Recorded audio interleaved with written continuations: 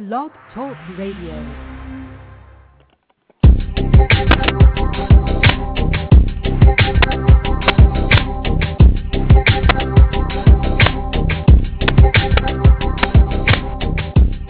Well, good morning, everyone. Good afternoon to those on the East Coast. This is Stuart Crawford here on Small Business IT Radio.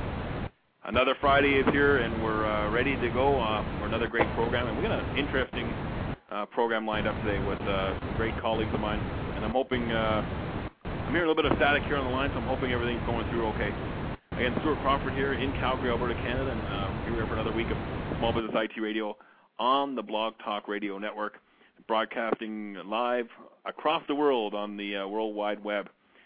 And the purpose of this program is to bring great ideas to IT professionals across the world, help us be more competitive in our marketplace, get new opportunities, help us overall with what we can do in our business. So we have some great friends of mine joining us today. We have Phil Kenealy from ACES out of Cedar Falls, Iowa, and Brad Kowerchuk from Bralin Technologies out of North Battleford, Saskatchewan. So I'm sure a lot of you people are asking, hey, where's Cedar Falls and where's North Battleford? I'm fortunate if I know where they both are, but maybe a lot of folks out there have no idea where they are. So, Phil, welcome to you this morning. Where is Cedar Falls in Iowa, by the way? Well, thanks, Stuart. Cedar Falls is 13.4 miles west of Dewar, Iowa. Okay, so where's Dewar, Iowa? Oh, well, Dewar, Iowa is in northeast Iowa. Okay. If you quartered the state of Iowa, we're just about right smack in the middle of the northeast quadrant. Perfect. And tell us a little bit about ACES and the services that you deliver in the Cedar Falls area. Well, ACES is a network infrastructure VAR. We provide we're Microsoft Gold certified partners, so we provide any kind of network infrastructure. We work with Citrix Solutions. We work with Hewlett-Packard, Cisco, 3Com voice over IP phones. So we provide services primarily targeting small businesses, companies with 25 to 300 employees. And primarily our footprint is a 50-mile radius of Cedar Falls. This is a tertiary market, mostly very small businesses. But more and more we're getting, with our TLC product, which is Tech Love and Care, and managed services product, we're able to provide support remotely for clients outside of that normal footprint. And we're seeing more and more activity in those areas. Oh, well, great. Well, welcome, Phil. And I know your insight will be very valuable to everybody who's listening and to our overall program. You're one of my respected leaders in this community that I look up to. So welcome and thank you for joining us this morning. And, and Brad Kowerchuk from Bralin Technology. I think I got that right, Brad, out of North Battleford, Saskatchewan. Yeah, so North Battleford is probably a lot like Phil's area. We're a tertiary market. We cover the northwest quadrant of Saskatchewan fairly well, which means that we probably travel a little bit further than what Phil does in his area. We probably cover about 80-90 mile radius in a lot of directions. We are also focused on the SMB market. We would typically find our clients would be in that 10 to 100 size, and I think also typically find that they're large enough and complex enough. They've got servers and line of business, critical line of business applications, but they're not large enough to have an IT professional on staff, and need someone like us to provide outsourced services. Also, like Phil, we've seen a real ramp up in our managed services offerings over the last 12 months. I think that's a trend that we've seen in lots of areas. Definitely for us, it's been a learning curve. I think that some of that learning that we've done has made us better overall in how we manage our business. We've had to make those adjustments. And so I'm excited to be on the call today. I think it's a great topic, Stuart, and thanks for having me. Well, thanks, Brad. And again, one of the guys, Brad, you're also a Western Canadian partner area lead for the Microsoft SBSC community. So welcome aboard. Right. So the call-in lines are open if you want to dial in and ask a question. You can call in at 646-716-8372. I also have the chat window open at blogtalkradio.com if you want to ask a question via our chat window. So, guys, the topic for today is remaining competitive in today's market, especially as our expenses start to skyrocket. Hey, there's no secret out there that the price of fuel is going up. Brad, I don't know what it's like in Saskatchewan. It's $1.30 a liter here, roughly, in Calgary. Phil, when I was down in Iowa about a month ago, I've seen it fluctuate from $3.30 in the northeast corner there by South Dakota, down up to about $4.05 in different areas. So we got our expenses going up here in our in a major market like Calgary. Our office rent's going up. I mean, we're in a third tertiary building. We're paying like $23 a square foot plus op costs for our office space. Salaries are going up. I don't know what it's like in the tertiary market, but it's very competitive here in a major market. And the reason why I picked you gentlemen to come on today was, to give that perspective of, if you guys can make it in a smaller market and a bigger footprint, we could take some of those lessons learned and maybe apply it into our bigger market. I was telling Phil, Brad, before we went live that, I can walk to 80% of my clients from our office. We, instead of having a 50-mile radius, we got like a 5-block radius from our office. We get different challenges around that. And maybe I'll open it up, the first question, to Phil. You guys both of you mentioned managed services. How important, Phil, was getting a managed services plan in place to get that competitive advantage, in your area? Well, Stuart, I think it's the difference maker for ACES. I told you before we went live, for the first time this year when we did our forecast, we forecast every month as a profitable month. And I credit that. That's the first time we've ever done that. We've always had, especially in the summertime when our billable engineers are taking vacations and there's, just a lot of things going on that we don't get our utilization up to where it should be. But I credit this year's forecast, and we're meeting the forecast, by the way, to the fact that a significant part of our income now is monthly recurring revenue, and it's based on providing proactive services to our clients. The other positive about that is we've structured that so that many of our service calls are performed remotely. We don't have to roll a truck as often as we used to. And, we started down this managed services path about 4 years ago, way before gas started doing these astronomical leaps. But I guess you could say what foresight, we weren't even thinking about that. We were thinking more in terms of how to provide the best value for our customers. And then this is just a benefit of it. We're able to provide the support that they expect and do it without driving our costs out of out of sight with the increased fuel costs. So, Phil, is there any other, how many competitors would you have in the Cedar Falls area? Well, we have, I'm going to say, 2 primary network infrastructure competitors. There's a lot of little trunk slammers and things like that, but I would say 2 significant competitors. So would you say, one of the keys to being, competitive in today's market is being unique in what you're offering? Well, I think that is a key. You have to have a differentiator, especially if you're going head-to-head with a competitor. And we certainly have that through our proactive services and our one throat to choke approach to IT services. But to be honest with you, Stuart, there's so much opportunity, even in this tertiary market, that we rarely run into our competitors in that environment. Once in a while. Okay. And we have the same thing in a larger market here. We probably have about, I would say, 4 or 5 main competitors, and there's a bunch of others, but really only 4 or 5 that we need to be competitive with. Brad, maybe I'll flip this over to you. You mentioned in our chats before that the key is to being. What are some of the keys to you about being competitive in today's market? When we chatted, we seem to talk a lot about ongoing investment.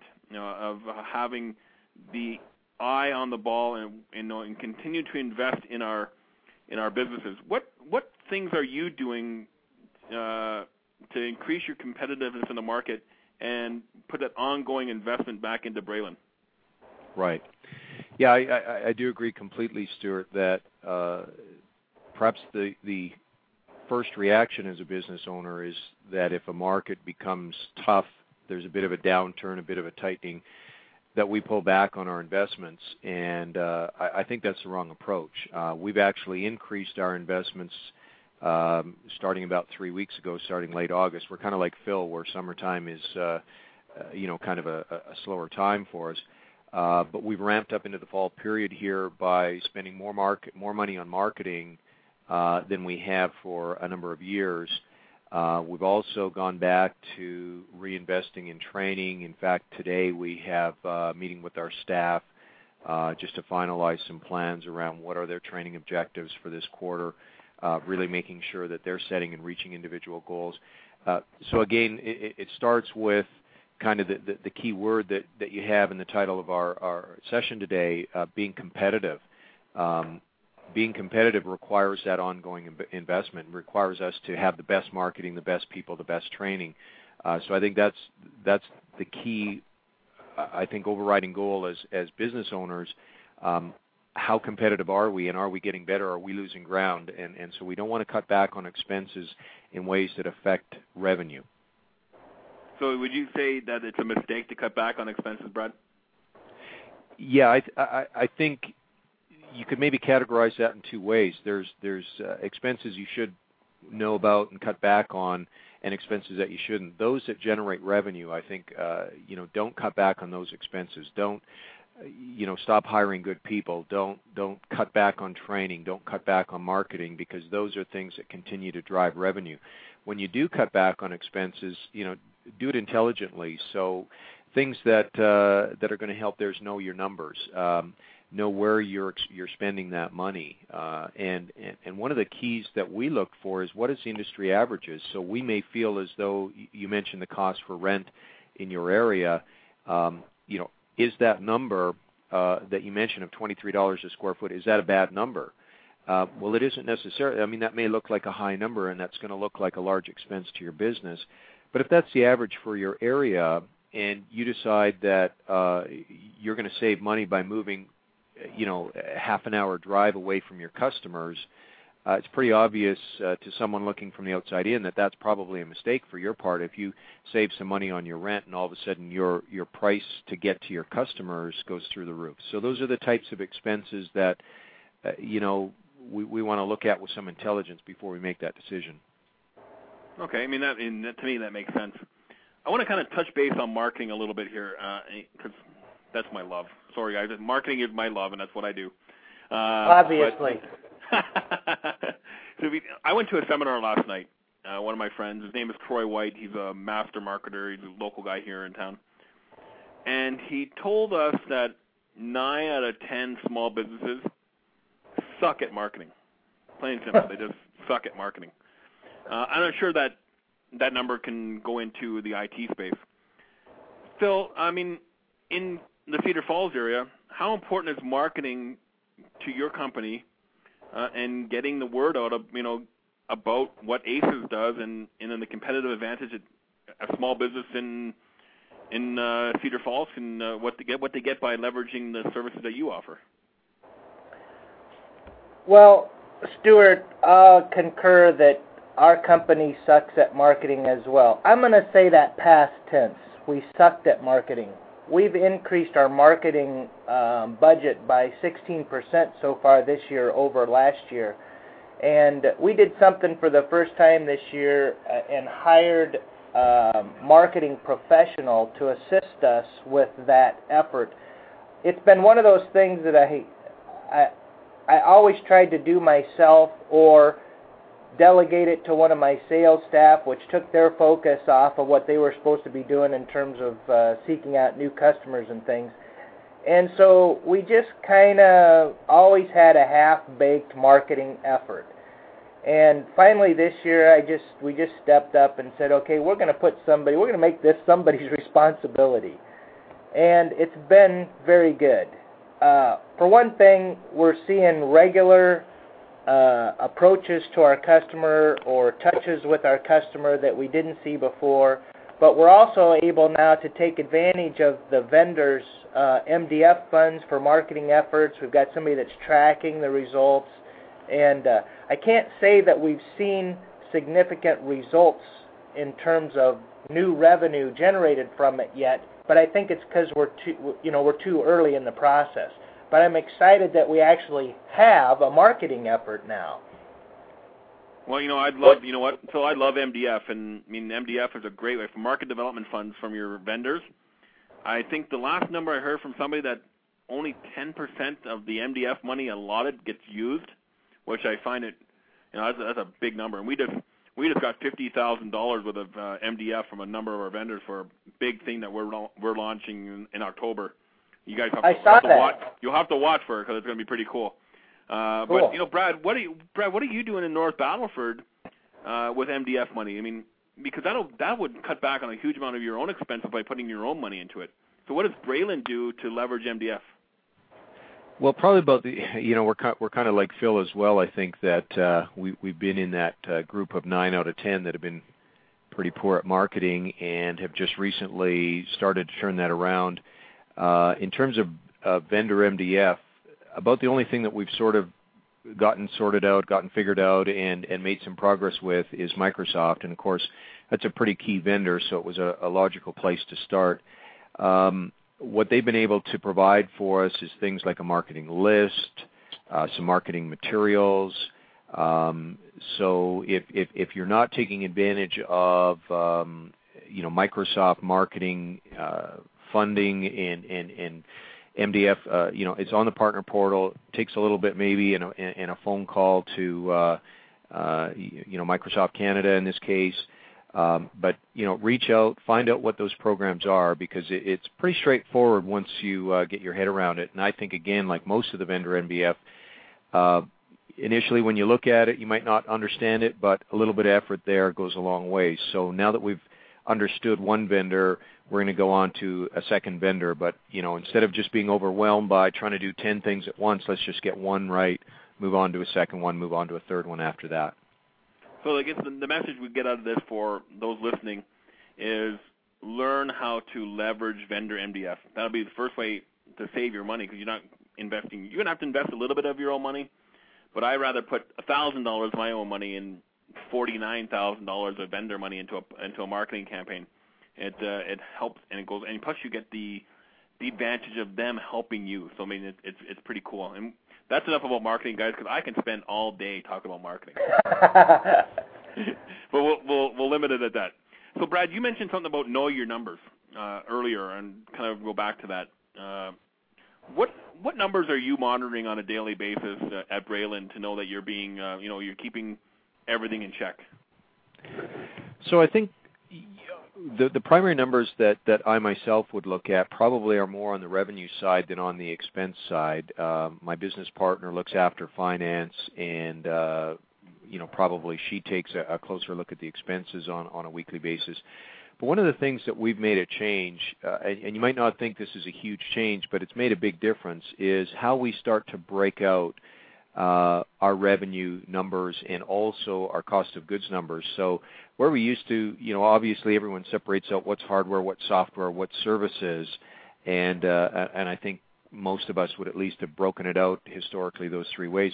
We started to break out our services in three ways, and we said, there's really three types of services that we deliver, kind of those traditional break-fix, time and material type services, professional services, meaning new project work, and then more and more managed services. And by breaking it out into those three ways on the revenue side, and then also, and I think this is key, matching your cost of goods to those same three, we started to get some trending around what was generating the profits for us. So as an example, one of the things we learned this year as we started to track that is even though we do a lot of project work, our projects weren't as profitable as we thought. So that's just one example where as we got to know our numbers a little bit better, we started to identify something that we thought was better than it was, and now we can go ahead and take steps to control that. I was thinking of a quote from Peter Drucker, a fairly famous quote, "What gets measured gets managed." And until we were able to measure this, we had a shortfall that we didn't even realize here. And Phil, what are you guys doing at ACES to measure and manage your profit centers? Well, you're going to think that Brad and I collaborated on this before the call, but one thing that ACES did that's probably made a huge difference is we rolled out ConnectWise PSA a year ago in January.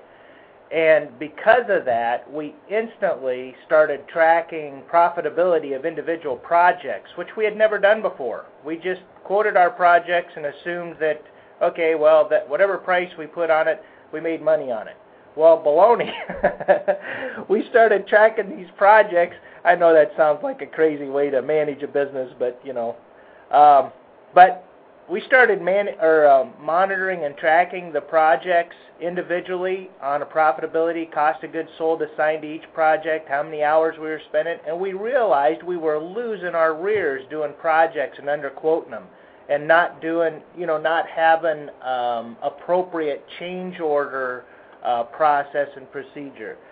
So that alone probably is the difference between a low EBITDA number at the end of the year and a high EBITDA number at the end of the year. Well, I think it's important, Phil, and one thing I'm doing, because I'm learning as we go, and I think, if I look at the big pie of all the knowledge that's out there in our industry, I only know a 1 or 2%. So I'm learning as you guys are even talking here. Is that one of the things I'm doing now is even my account reps were not normally, we kept their time associated with projects or tasks, and we use ConnectWise as well. Mm-hmm. It's amazing now that I can tell on a project, even if my account reps are doing, traditionally they wouldn't monitor their time, but now I have them put their time towards a project, and now we get real numbers of profitability on projects, and it's kind of eye-opening. You go, wow, we didn't make as much money as we thought on that project. Right. So that's all important now. And Brad, I think you guys are using ConnectWise too as well in North Battleford. Is that correct? Yeah, we sure are. And Phil, we haven't known each other that long that we could have got together on this, but we also went live with ConnectWise the same month you guys did. So anyway, I think we're going down the same path coincidentally. And definitely I would agree with Phil that ConnectWise gives us that information in a better way than we ever had possible before, and that was the start of, for us, looking at our numbers in a way that could actually affect how we managed our business. The numbers that we had before we implemented ConnectWise were more of a monthly report. Did we make money? How much tax are we going to pay at the end of the year? And like a lot of businesses, it was not something that really helped you to change direction year over year or even within quarter to quarter. So that's been the big change over the last couple of years for us is getting the idea that these numbers that maybe buried in your accounting program or your CRM application, you have to have a way to report on those numbers so that you can, kind of like driving a car. You can set the overall goal, I'm going to drive from A to B, but you got to steer along the way and make those little adjustments. And that's, I think, the key difference for us from a couple of years ago is being able to make those little adjustments along the way. Well, let me tell you, gentlemen, because one thing you guys talked about collaborating ahead of time. Well, I believe in hanging out with like-minded people. So maybe we haven't collaborated intentionally ahead of time, but you know what? We're all on the same thinking, so I'm not surprised the message is the same here. So this is what happens when, a little bit of a credit. I always like a little bit of a plug to HTG, which we're all members of the Heartland Technology Group. So we're, that kind of stuff is just implanted into us, I guess is the way to put it, and we all share these best practices. So it's great that the message is consistent because, again, we're all on the same wavelength here. Phil, I want to kind of ask you a question about services in general. I mean, you mentioned you're doing your managed services, and you're trying to do everything remotely as much as possible. Go on site when needed. Traditional IT services back, even 5 years ago, was we used to apply a little bit of hardware, a little bit of software, and you did the service around it. How important is, let me rephrase a bit. What are the secrets, maybe, if you're still doing hardware and software sales, to remaining competitive and in today's industry around hardware and software sales? Are you doing anything special there? I can't really say that we're doing anything special there. One of the things that we've gone to our clients that are especially managed services clients, because many of them do have an IT staff. We handle the day-to-day routine things for them. And many times those IT staff want to buy their servers online or their equipment online, then go to CDW or Dell or whatever. And so we've taken the attitude, that's fine. You buy your hardware wherever you want, and we'll configure it and do the services part of it. Now, when we do have an opportunity, of course, we make recommendations that they buy first-tier level hardware. We're not asking them to go buy their hardware at Servers R Us, and have some kind of weird configuration to maintain. But that said, when we do provide hardware, we give them a couple of options. We focus primarily on HP and IBM, and then we allow them to make the decision. But we don't sell enough hardware to even be on the radar as far as HP and IBM are concerned. But I think we've seen, especially from IBM in the last 18 months or so, that they still appreciate the business we're doing and are very supportive in terms of training and providing opportunities for us to learn more about their products and to help us to market them better than they've ever done, and even to a small reseller like us. Okay. And, one of the things, Brad, we've seen at the Microsoft Worldwide Partner Conference is kind of switch to the hosted or the cloud type solutions. There's two areas I want to kind of hit here on this. Is what is Bralin doing internally to leverage remote access and cloud type solutions so your engineers and your staff are more effective and more efficient out there in the field? And the second part was, what are you recommending to your clients when it comes to those type of solutions? Yeah, probably the place that we've started in the two areas that hosted solutions seem to be adopted perhaps first or more readily comes down to spam control and offsite storage, mostly backup. And so we've been down that road now for probably about a year. We happen to use Postini. They're not, of course, the only solution out there, but what we found was that when we were trying to control spam on site, whether, to begin with, that was a piece of software running on their server, or maybe even if that was a separate appliance. I know Barracuda is a great product, but the challenge that you have, some of our clients are, and I think more and more like this, a very small percentage of their emails are actually valid emails. So we had an example of a 35-user network that was getting 1 million messages a week, and their internet connection wouldn't handle that. So cleaning that spam up ahead of time, I think, in a hosted solution is a very easy discussion to have. Gets us into a managed service, if you will, or a recurring revenue contract, and lightens up the bandwidth and does those things we need it to do. The second area, again, having to do with offsite backup storage. And so we've made good use of the Zenith Infotech solution, which is an appliance that's on site that does the initial backup, and then once a day we'll send that offsite. I know SonicWall has got a very good solution with their CDP and probably can do some similar things there.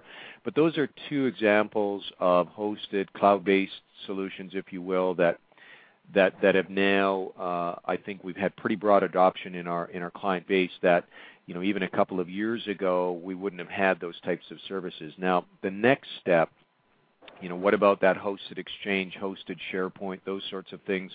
I would say right now we really don't have our head around, where is that going? How real is that in the short term? I think mid to long term it's definitely there, but how many of our clients are going to want and need that solution in the next year? I really don't have a handle on that yet.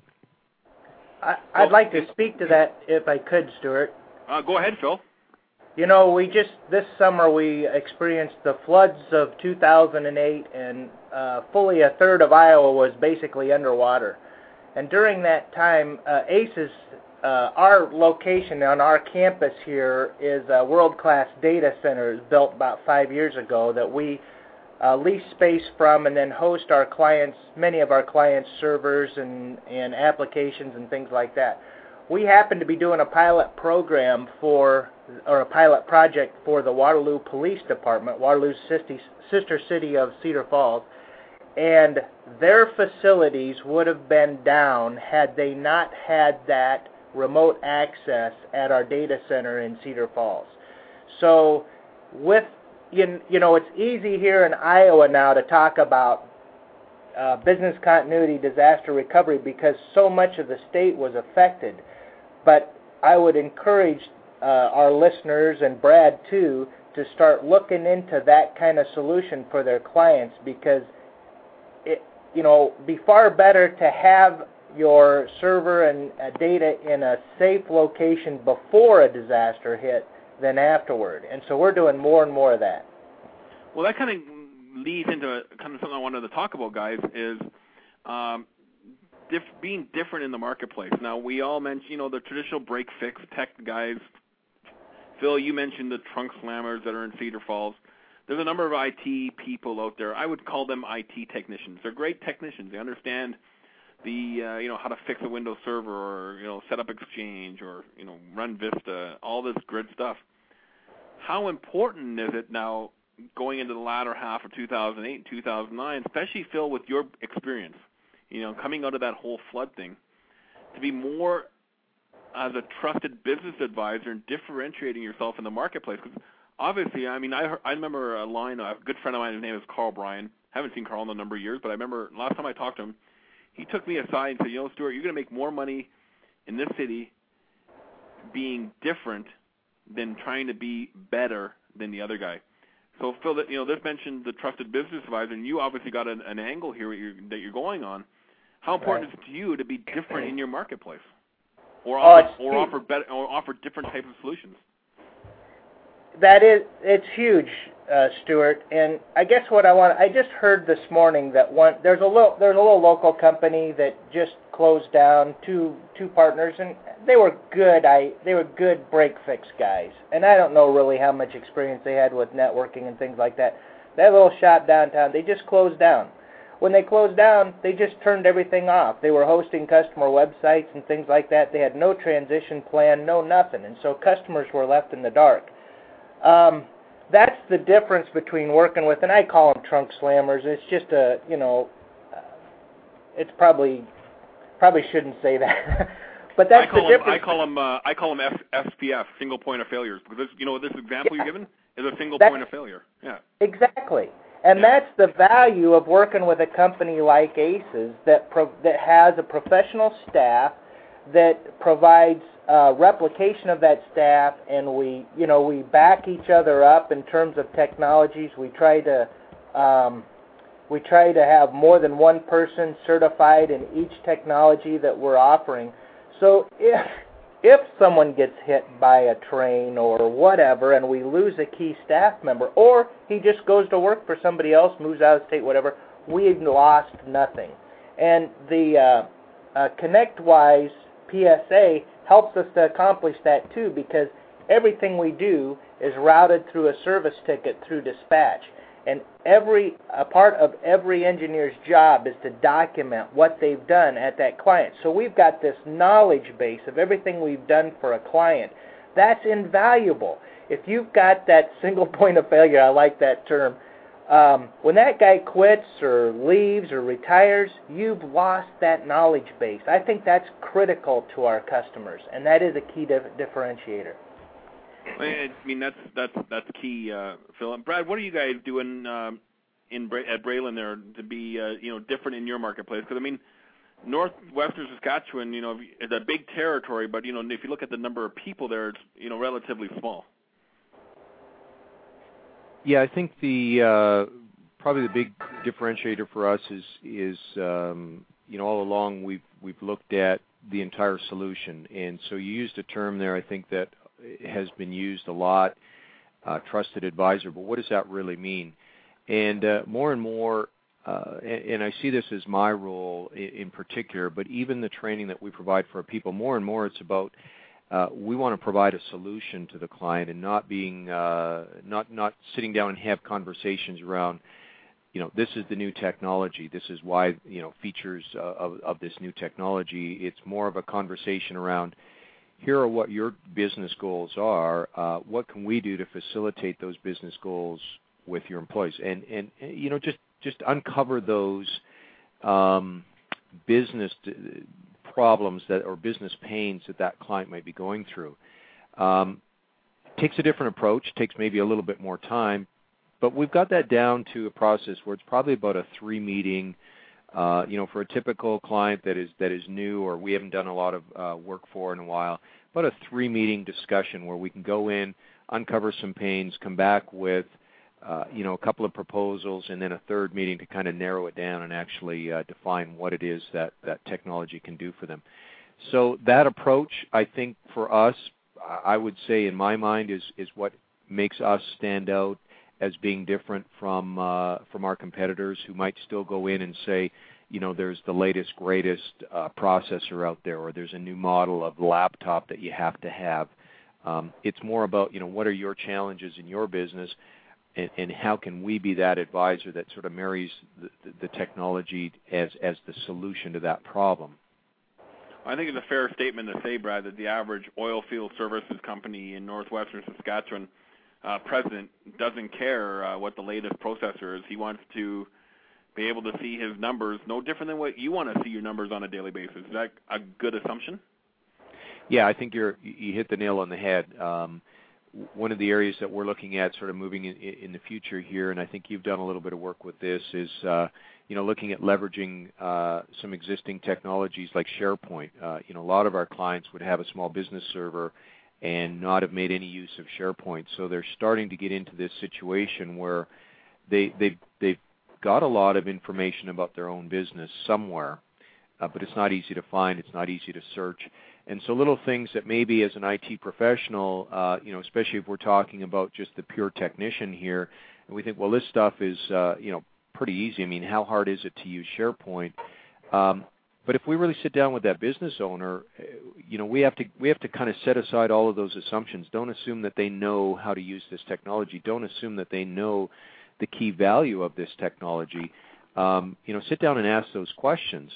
Do you think that you're getting access to your information that you have in your computer systems? And 99% of the time, that business owner is going to, right away his eyes light up, and he says, "No, you're absolutely right. I regularly, have a problem finding information that I know should be there somewhere," and then all of a sudden you've got a business discussion going. Well, I think it's important, Brad, and you can agree or disagree with me on this one if you wish, that we have to use those solutions internally first before we can ever go and sell them to our clients. No, I would definitely agree with you there. Yeah, for sure. Like I go show SharePoint, and I'll bring up our internal SharePoint site and how we use it and how we leverage it from our special projects team and information flow and workflow. Phil, I don't know if you're familiar with Arlen's business triangle philosophy. He mentions in the bottom, network management, that's what we always done. Data management was a second level, understanding how data, and then from there down, really, we're a commodity. We're in there, mixed in there with all the single guys, the other IT companies that we all do that sort of stuff. How important is it to ACES now to move into business process, or how you guys say it down south, business process, and people management, and in your overall model of success? Well, I think we bring a unique perspective to our clients in that regard. And I think that's what helps to differentiate us from the trunk slammers or single point of failure. Because in my business now, I'm able to take more of a visionary role and to spend more time working on the business than I've ever done in the past. And that's because I've got fantastic employees that are doing the day-to-day execution of our business. The advantage that gives me when I'm sitting down with a client who cares about the bottom line, that's what we're all about if we're in business. We're trying to bring as much as we can to the bottom line while serving our customers and providing them value. I can have that kind of conversation with that potential client without talking about the size of the processor or the speed of the processor or whatever. I could give a rep, and as could he. And so that's a differentiator. It's difficult for that lone operator or that guy that's out there trying to do everything on his own to understand really what that business owner needs to be looking at. He's so wrapped up in the trees, let's say, for the forest. He's so wrapped up in the actual technology that he can't see or can't communicate the benefit to the client. And so, guys, we mentioned before that we're all members of the Heartland Technology Groups. Brad, you and I belong to Tech Select. How important, maybe I'll flip it over to you first, Phil. How important is it to ACES to be part of a peer community as a competitive advantage? And what do you guys get out of belonging to a peer group? Well, it's hugely important. First of all, it's my virtual board of directors, and so they hold me accountable. And before I was answerable only to me and my banker, but now I have a group of guys that understands my business, guys and gals that understand the business, challenge me when I set a goal that's unrealistic, and challenge me if I don't meet a goal that I said I would meet. And that has put accountability into our business model that's invaluable. Again, I credit that with being the difference between low EBITDA numbers at the end of the year and high EBITDA numbers at the end of the year. So you see your time with Heartland and maybe others that you belong to as an investment in your overall growth of your company? Absolutely. Yep. And Brad, what about you? I mean, how important is like an organization like Tech Select to Bralin's success? Yeah, I would agree with Phil that being part of a peer group expands your horizons, if you will. And so a group like Tech Select is opening doors into the vendors that are so key. So where HTG, as Phil commented on, is a dozen companies, a dozen business owners getting together, acting as a virtual board of directors, Tech Select is where we're seeing improvements in our vendor relations. And, Micro and I believe now Synix also would have similar programs. It's as much as we use technology and even things like, technology for remote access, for doing things like hopping on a phone bridge here and having a conversation even though we're hundreds of miles apart, we still do have to realize the value in FaceTime with people. And so being part of Tech Select, meeting those vendor reps in person that maybe you've had email and phone conversations with, but you can go and spend some time and really find out what they need out of the relationship, I think is proving already, and we're fairly early on to this, but proving already to be a good investment for us. And about expanding our horizons, I find the same thing. I have to call you. What's that? Sorry? I think Phil has some sorry. background All noise right. there. We'll carry on. And so I would say also like Phil that that also by expanding our horizons makes me a lot more effective when I sit down with my clients and having that conversation about what are the challenges that they face in their business. I think being part of the peer groups, and I feel especially out in the prairies of Saskatchewan that a few years ago when I wasn't leaving the area as much, when I wasn't joining up with my peers in other areas and having those discussions, it's very easy to get tunnel vision. It's very easy to get locked into the way we do things here is the way it should be. And now by getting out and being part of a peer group, having discussions with others, say, well, yeah, we've tried that and it didn't work, or here's what worked better. We're much better, I think, for our customers, not only for our own business, the profitability and the bottom line here at Bralin, but also in taking those same things to our clients and having that business discussion about how they might improve their businesses. So great value, and I agree with Phil. We don't look at this as an expense. We started our conversation today, what are some ways to cut back on expenses? I would tell you right now, I would not at all consider, cutting back on my travel costs to be part of peer groups as an intelligent way to cut back on expenses. Well, I don't think we actually talked about that much about cutting expenses a lot. I think we talked more about ways we can actually invest more money into our business to be competitive. So it comes down to, I think I'm a firm believer of this old saying, you need to spend money wisely to make money. I won't say you have to spend money to make money, but you have to spend money wisely to make money.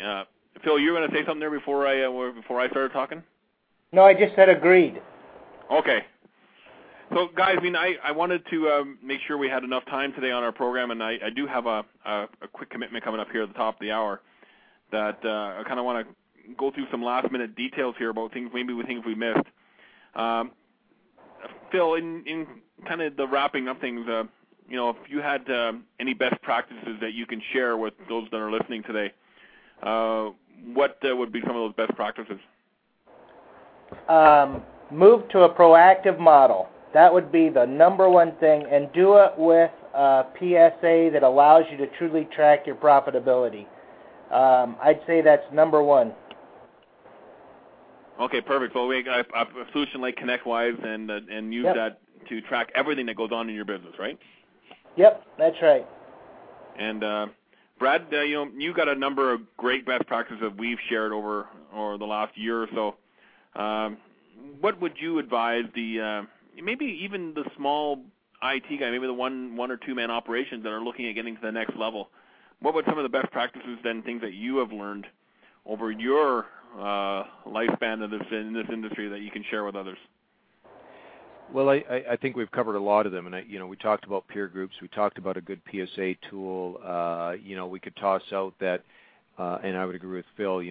Get the PSA tool first, then go out and look for a remote monitoring tool, whether that's a Zenith or a Kaseya, enable level platforms. But get your process in place first before you do that.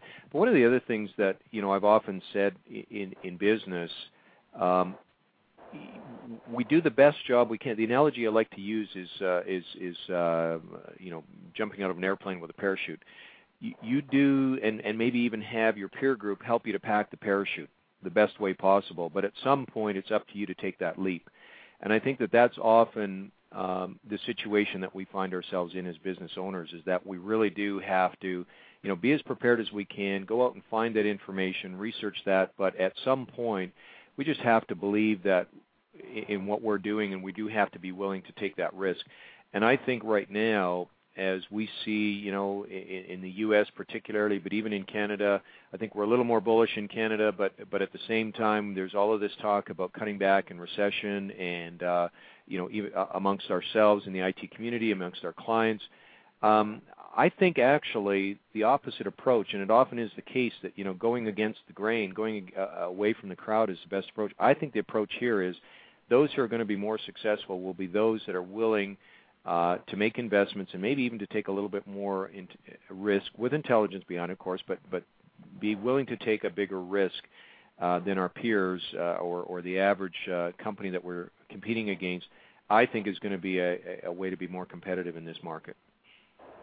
And one of the things I have always done, guys, is invest in our own lifelong learning. I mean, I never read a book, and after high school for a number of years, or attended seminars. And even my friend Troy mentioned this last night. Is the first thing to stratospheric success, I guess you could say, in business is be open to learning and be a lifelong learner. And podcasts like this, peer groups, things like Tech Select, I just got tickets today for a great event coming in Calgary called the Art of Sales. Or, Jeffrey Gittimer and a few other keynote speakers are going to be there.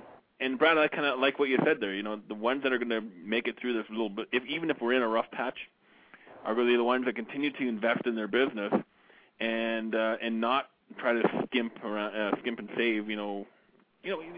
Control your expenses in a wise way, but you've got to continue that investment.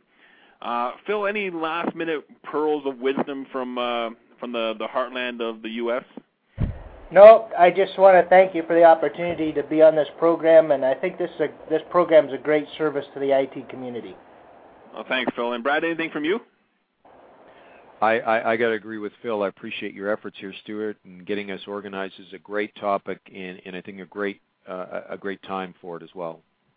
Well, thanks, guys, for taking your time out today to join us here on Small Business IT Radio. Again, if you're just listening to us for the first time, or you're downloading us on iTunes or onto your Zune or whatever device you're using, or listening to us online, we are on here every week at noon on the East Coast, 9 a.m. on the West Coast on Fridays. And we have a great lineup coming up. Actually, I want to share with you guys some of the lineup that we have here. Next week, we've got a great show with the authors of The Go-Giver. Now, that's a great book. It's kind of changed my life. Phil and I were in Iowa last month on a kind of a retreat around this book. We have Bob Berg and John David Mann joining us next Friday to talk about the 5 laws of stratospheric success from around the Go-Giver book. So that's next Friday. You want to tune into that one. I'll be doing that from Orlando, so I'm looking forward to that one. And then 2 weeks' time, we have Eric Simpson joining us from MSPU out of Southern California. Eric's got a great new book called The Best IT Service Delivery Book Ever. That's going to be released here at the end of the month, so we're going to be interviewing Eric around that book. And then we have a very special program outside of our normal time on September the 30th at 2 p.m. Mountain Time, at 4 p.m. on the East Coast and 1 p.m. on the West Coast. Dave Sobel, who's probably one of the best virtualization guys I know, is going to be joining us to talk about his new book coming out on virtualization and how small business IT professionals can leverage virtualization in their business. So go to our website, smallbusinessitradio.com. Check out our whole lineup of what we got coming up. Check out our archives. We've got a number of programs there that are archived that you can download and listen to at any time. But I want to thank our guests, Phil and Brad, from joining us today. And I look forward to talking to you all next week when we're live from Orlando, Florida. So I'll be I'm looking forward to that one. So we'll see everybody next week. This is Stuart Crawford in Calgary signing off this week for Small Business IT Radio.